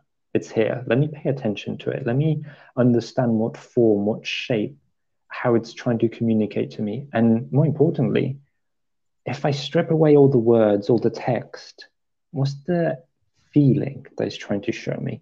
Where's it trying to push me to? Like we said at the beginning, it's it's not positive affirmation. This is negative affirmation, showing you the opposite of what you can be. And so it helps us to see, to dig deep into ourselves and to bring that resilience of going, this is the message that I want to show. And it is literally just to do with training. It's that constant repetition of, okay, I recognize this thought is coming. I'm going to give it a name and I'm going to make it playful. Because as soon as we make things playful, we don't take them seriously. And there's more room for even the body to move. And we start to witness how things proceed that then allow possibilities to enter. Yeah. I found with some people as well, someone I was talking to, they were like they felt really lost. And they was Mm, like they just don't know what. Then they was in their 50s and they're like they don't know what to do with the rest of their life. Like they just feel like they're just sort of plodding along, and they're just unsure. They're like, but they told me loads of things that they don't like. They've mm, gone through all this, and I said, well, you really know what you don't like, so don't do any of them. And I said, but enjoy whatever it is you're doing. It's okay to not know exactly what to do, how to do it, when to do it. And it was like they felt so much pressure that they should know already everything because of their age. And it's like you just let yourself off the hook a little bit, let yourself relax a little bit, and notice that you seem to know exactly what you don't want to be, at least. And that's good. You know what not to contribute, you know what's bad. And they were a really compassionate person, a really loving person, a real genuine person. I said, and I was just trying to give them that appreciation, but they was almost too humble to acknowledge it in themselves. Like it made them uncomfortable to appreciate themselves for just having a nice attitude and being a nice person. It's like it's mm. not enough. And they were I, they were career developed. They had accomplished loads of awards in their career, and they'd actually like had a real big path in their life, but were still feeling not good enough. mhm. Yeah, So I it's really mean, interesting. I feel a lot of people, including myself, can resonate with that as it's and that's really how my journey started to be where I am now. It's I had no idea what I wanted, but I knew exactly what I didn't want. So I started the process of removing the things I didn't want and just sitting, metaphorically speaking, in an empty room and just observing. What is it that I really where what is it that I am called to? And just noticing where my body would take me. I was like, wow, okay, I'm drawn to this, I'm drawn to that. And then I'm like, is this, and then again, naming it. Is this the thing that I'm really interested? Not quite, but I'm in the general area. So then we can start to focus on these things. And again, not to sound repetitive, but it is really a question of repetition and training. It's to observe, to breathe, to slow down, to be in the present moment rather than being in the mind, which takes us into the present, the past, the future, all different dimensions. It's just to be here. Because Yeah, life, and we're on a continual yeah. path of growth and expansion, whether that's in the mind or body, but hopefully in both and in unity of the mind and body. Mm, Um, but it's not an age issue. Like you can always grow, you can always learn. I met one guy, he was 85 years old, and we had some long talks and we went through some things, and he sort of refound his life. And he goes, oh, he goes, I like waking with purpose now. He goes, I mm, kind of was sort of waiting to die before. And he feels like he's been born again at 85. And I was just really interested because I was like, okay, this is like, shows that even at 85, your life can suddenly change. yeah. You're never, and it just showed me that he was so beautiful that he was still so open to have a conversation openly with someone much younger. There was like 50 years between us in age. I haven't even lived as old as the difference between our age, Hmm. but he was open to having a conversation with me and really talking. And he shared his like emotions and he shared his life and things that he'd really struggled with. And obviously, being that old, he'd been through some real odd and crazy times, and he'd even been in a Nazi camp when he was 10 years old and stuff. And it's like he went through all his stories, and it was really interesting. But I think half of it was just someone actually gave him the time to have a conversation as well. Mm, So I think it was like mutual. I think I was really happy that he was talking with me, but I think he was also happy someone's listening and talking. mm, And I yeah. think, like I said, just the communication, I think, is such a powerful thing to connect. And it's one of the things that makes us so different from everything else on this earth is our power of communication and sound, variety of sounds. And to be able to do that, it's just a beautiful thing. So it's like even if you have a conversation with someone and you can share that love, that compassion, that's beautiful. You've done a really good thing in that day or in that moment, and acknowledging and appreciating that. I want to ask you as well, with if you was now to go back to yourself at say 15 years old, and you was to Mhm. have a conversation with yourself and sit there, what do you think your younger self would think of you now? Interesting question. How would they look at you as your external environment? And if you think that if that younger one would concentrate only on the external, or do you think they would notice internal developments? Do you think you'd be on a quest to try and prove something to them? Like, would they be happy with where you are, how you are? Hmm. So at 15, I was in a space of deep questioning. So had I met myself now, I would be very shocked almost to see how little externally has changed or how much internally had expanded Yeah, in terms of ability to ability to know oneself. Because at the time I was very much questioning my purpose, my identity. Um, I was in a very dark space around, just not seeing hope in humanity and in the future. And I suppose having a conversation with me now would be something that I'd be really happy to have. I know. And how do you see it the other way? What do you see if now you could go and see yourself or visit yourself in 15 years' time, 10 years' time? Where do you think you will, what would you like to see in yourself and where do you think you will be? Hmm. Well, the what, I have no idea. I can say that one of my dreams is to be hmm, to extend the I mean, one of my big dreams is to be able to create a city. Yeah. And the reason why I want to do that is to draw diverse people who share a common goal to build something that we all collectively choose to collaborate and to work with. So it could be a city, it could be a big project. It doesn't really matter. It's just a sense of collaboration, of union, of coming together to build on something that benefits the many rather than the few. Yeah, it's And interesting, like you say, when you say city, not village, or I think, like I said, that uses a large community.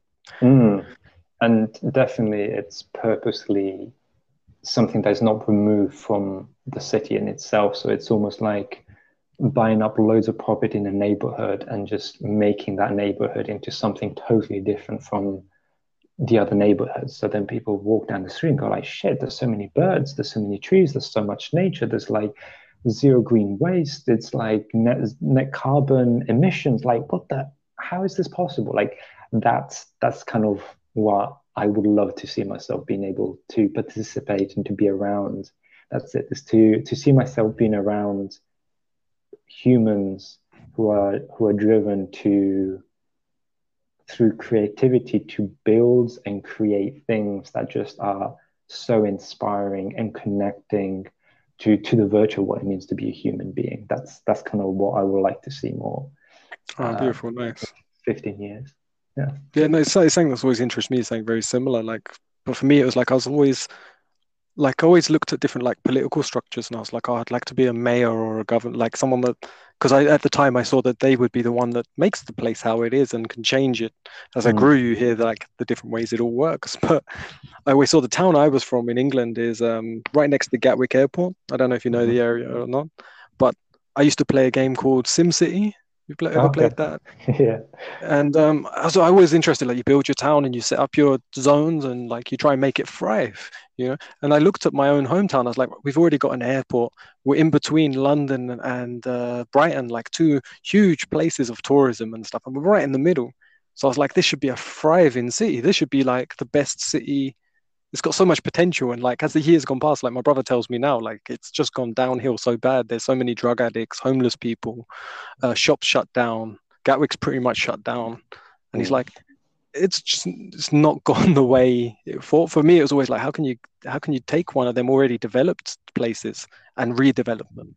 Exactly. They say and make them more sustainable, use different materials and the things that are available and we can see and hear about so much that are so beneficial to sort of sustainable eco and mental health, you know, because it changes your perception with more nature. It makes you Mm. feel a part of life instead of being like you can be in a sort of form of tower block, but if you're in just a concrete jungle, you Mm. know, you see how that causes a bit of chaos. You see that it's, you know, if you don't have the parks and you don't have the wildlife and you don't have things around, you know, it's just not, you know, it doesn't help you develop your sort of self that I Mm. see. Yeah. No, it'd Um, be really interesting to see where that progress goes, and hopefully I come stay at your city for a little while. well, we can definitely check it in 15 years and see what's happening. Yeah.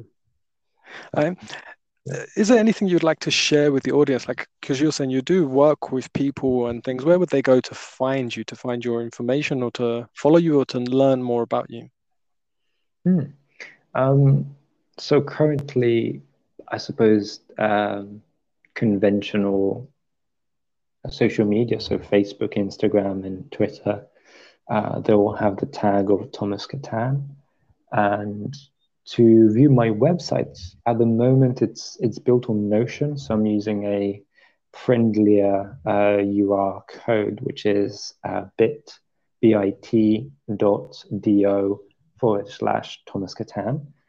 Um, and one thing that I wanted to share that just stemmed out from what you just said was the sense of absolutely like behavior is created by design, which is so, in my opinion, so empowering. Because if we are in an environment that we feel disempowered, we have the ability to learn how to design it in a way that sustains us. And there's one thing for anybody that is interested in science is to learn and research the difference between positive and negative ions. So negative ions tend to be the ions that nature generates. So plants, the sound of rain, so the sound of water that is falling. So when we take a shower, the reason why it's so cleansing, we feel so refreshed, it's also because we have the water that is breaking the noise. So it's breaking those positive ions. And positive ions tend to be created by electrical devices, so from tablets, from phones, from phone lines. And absolutely, so if we live in a block, in a flat that doesn't really have soft lighting, that doesn't really have colors that make us feel connected and happy, or doesn't have textures that brings sensations to us. And if it's everything that we're doing in that environment, it's just the word comes, I can't remember the word that I'm trying to say. If the only purpose it's in its usability, then there's also a part of us that's not being expressed, because our external environment is also a reflection of our internal one. And the beauty of designing our external space, whether it is our own bedroom or even just a fraction of the house, or whatever it is, we have the ability that in our downtime, when we feel disconnected, when we feel sad or low, we can access that space, observe it, and go, shit, that's who I am. That's what I'm capable of bringing to this world. How did I slip down here? And then shifting the perspective to how did I slip to, where's the exit? Where's the escalator that will take me back? And that is, again, those anchor points, those happy pillars that just enables us to support the vision moving forward when inevitably we're going to fall down. So the point is, let's not really focus on how not to trip, rather let's focus on how to catch ourselves from tripping, or how to learn to stand up when we trip over. So Yeah, a bit like what we were saying with the right at the beginning with the knockout blows. It's like if you're in the ring and you get knocked out, it's some people do get up and still win. Some people keep exactly, going. yeah. It's not always definitely a knockout blow. Mm. And yeah, I used to play rugby, so my analogy is whenever you get tackled, that's not the end of the game. That's part of the game. What happens? You get up, you keep going, and you have a vision, you have a goal, you have a touchdown that you want to get to. So when we have that goal or that vision in mind, it generates so much energy. And whenever we get tackled, we just get up and go, okay, cool, let's keep going. Yeah. And Just a quick one on your rugby. I played rugby for a little while for my local town, nothing too big, but what position were you in? I was right wing, Right. and Okay. So you're the fast one. yeah, Yeah, I was second row in the scrum. I know I didn't like uh, getting my ears and my head crushed so much, but I get that. I see. That's interesting because even though I was the wing, I always enjoy just meeting the contact, um, and I kind of used to just enjoy running towards where the let's call it the friction was, and yeah, just again yeah, well, I really found it valid. interesting, like what you say with the tackle and getting knocked down. Part of the rugby Mm, when I played it was like everyone got excited to try and tackle someone. It was like the takedown was exciting, hmm. and if you're taken down, it was almost like it wasn't bad. It was almost funny. Yeah, yeah, it depends on the context and the circumstance, but yeah, I understand what you're saying. And yeah, the reflection of what we do in the physical world is just a great reflection of how the mind works, and also the gifts that we have inside. And just practicing feedback, feedback, feedback. Like people are constantly feedbacking where we are. And that's the beauty of connecting with people. Some people feedback our mindset of fear, and then we go, okay, cool, I'm in this mindset. What do I need to do to change? And that's the beauty of the game. Yeah. I have 12 short questions for you. Now, some of them are going to be one answer questions. Okay, Some you might want to go a little deeper on. So I'm going to ask you these. These are the same 12 questions I ask everyone that I interview. sure. Um, so the very first question is, what is your excited noise? What's my excited noise? What Uh, noise do you burst out with if you've got just got so much excitement in you? And if you've had that amount of excitement that you've burst into a noise? yeah, usually it's a high pitched laugh. It's almost like a haha, but Okay. I can't do it genuinely unless Yeah, it's no, it has to be, you have to be excited. um, but yeah, usually Uh, it's laughter. and if you could only choose one, cat or a Mhm. dog? Mm. Well, this is a tough one. I'm going to go with dog as the that's the especially dogs because I learned a lot how to communicate and how to step away from my depression by observing how they were interacting without using words and Oh, nice. learning about emotional communication, how you can show what your intention is without using words by just using the body and also embodying that emotion. So that's what I would say. Oh, nice. What's your favorite color? Purple. Oh, so the last guess was purple, and mine is purple, and now you're purple. That's three purples. What excites you creatively, spiritually, and emotionally? It's seeing, this is what just gets me wired up. It's just seeing how a human being and where this is it. When I see, damn, I don't know how to do or to fix this, and somebody just steps into the space and just takes charge and goes, hey, I built a business to solve this problem. I'm like, shit, this is like super creative and cool. Like I just learned about a business, I can't remember the name of it. They break down skin from the oranges. So orange peels, they break it down, and it Hmm. takes about three oranges with some throwaway sawdust to create 3D printed objects. Like that's like what? So you're reducing food waste and you're reducing other type of like compost waste, and you're creating something that is usable and it also smells like oranges. Like this is like Yeah. insanely cool. You can adapt it to any 3D printer that you have. Like this is what just gets me hyper and just makes me Oh, feel alive. oh, nice. What turns you off? Turns me off What when does I'm the not. opposite of that? Yeah. What turns me off is when I can't see that beauty. When I feel I've been triggered with so much pain inside of me that I go into level one listening when I'm not participating in the world. I'm just reveling in my own pain, and I feel that disconnection from the world. That's what turns me off. It's when I recognize that. Yeah, and I think that's something I can resonate with. I think anyone that's experienced a sort of deep level of depression, you just do when you get out even a little bit, th there can be a lot of fear that you're going to go back in, and there is a process of in and out, in and out. And for me, it Mhm. took a long time to break the fear pattern that I won't go back, and even if I do, I'll get back up, like stand up again. Yeah. But yeah, it can cause a lot of fear to not want to be there because it's a dark place. Hmm. What what sound or noise do you love? Crickets. Crickets. Yeah. Just. I mean, I moved back to a city, so I'm constantly hearing the sounds of cars, which I'm not used to anymore, and I really noticed how my body just took it on a it just felt constantly alert as if it was yeah, I just felt really stressed out by hearing the noise of traffic.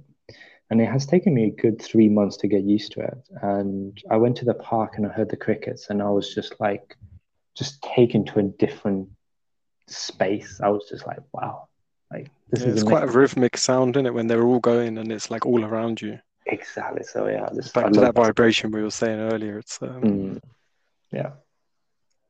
okay. What sound you might say traffic now, but what sound or noise do you hate? Ooh, I would say most things that are have been built or created out of um, disruptive harmony. Okay. And what's your greatest fear?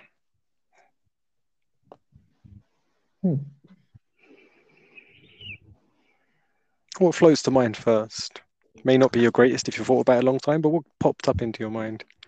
Well, at the moment it's blank, and I'm just sitting with the feelings. And okay, the sensation I'm getting is my biggest fear is fearing that I'm not able to communicate and to express myself Oh, anymore. interesting. Maybe that's to do with also being on the podcast and having to express and communicate. Maybe it's Yeah. Brings that. well, Maybe your mind's going into wondering whether you communicated and expressed what you needed. not particularly. It's more like I'm feeling this. I wouldn't call it pain, but there's definitely some compression in my chest. It's almost like being sucker punched at the idea that when I speak, there's nobody around me. It's almost there's emptiness, and it's the sensation is essentially what I felt when I was really depressed. There's this sense of nobody sees me and nobody can hear me because I'm not expressing myself. Oh, And yeah, which then ties into this level of what turns me off is this level of feeling disconnected. yeah, interesting. And what do you challenge about yourself? Everything. I'm not even joking. I question literally everything. And I have learned in that to give space and time and to acknowledge that that's something that my brain does. And it's one of my gifts when I allocate time for it. And it's one of my biggest downturn when I allow it to take over my time. Nice. And what do you love about yourself? Uh, I would suppose my playfulness. You suppose? Being playful, my playfulness. And what do you love about others or in others? The feeling is there's three things. One is resilience, the fact that whether a person is depressed, unhappy, whatever it is, they're still choosing to participate in this world. They're still choosing to opt for maybe tomorrow is going to be different. And I really like that because that shows to me there's a willingness. Yeah, no. And within that, there's a passion that is seeking to express itself. And that's what, man, that's just amazing. Just to see a human go from a place of deep learning to a space of deep expression. And that's just fantastic. Great. What do you love about animals? I feel it's their ability to live in the moment. And and similar to a cat, it's to really be confident. It's to trust their abilities rather than their minds. That's it. Oh, nice.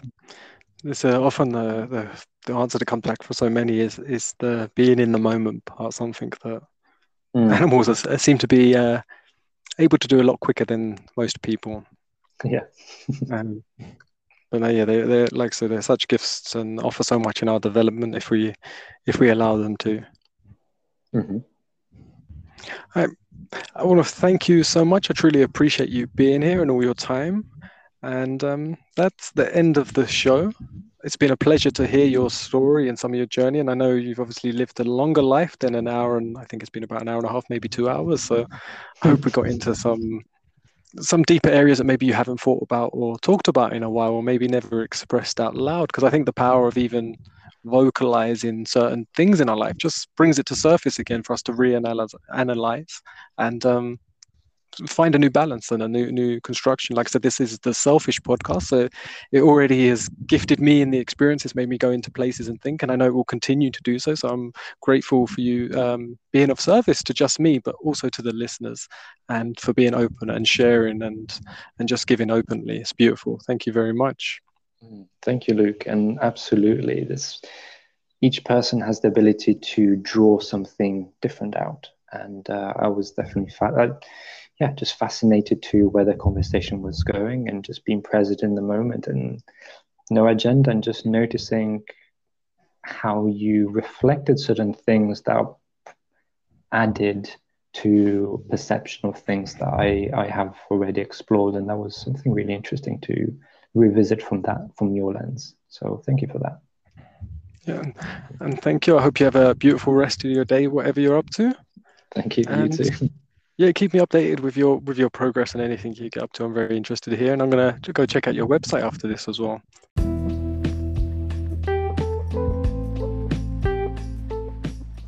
Thank you so much for being here and listening to the Selfish Podcast. I'm your host, Luke Greenheart, and I appreciate you being here. Don't forget to check out my YouTube channel.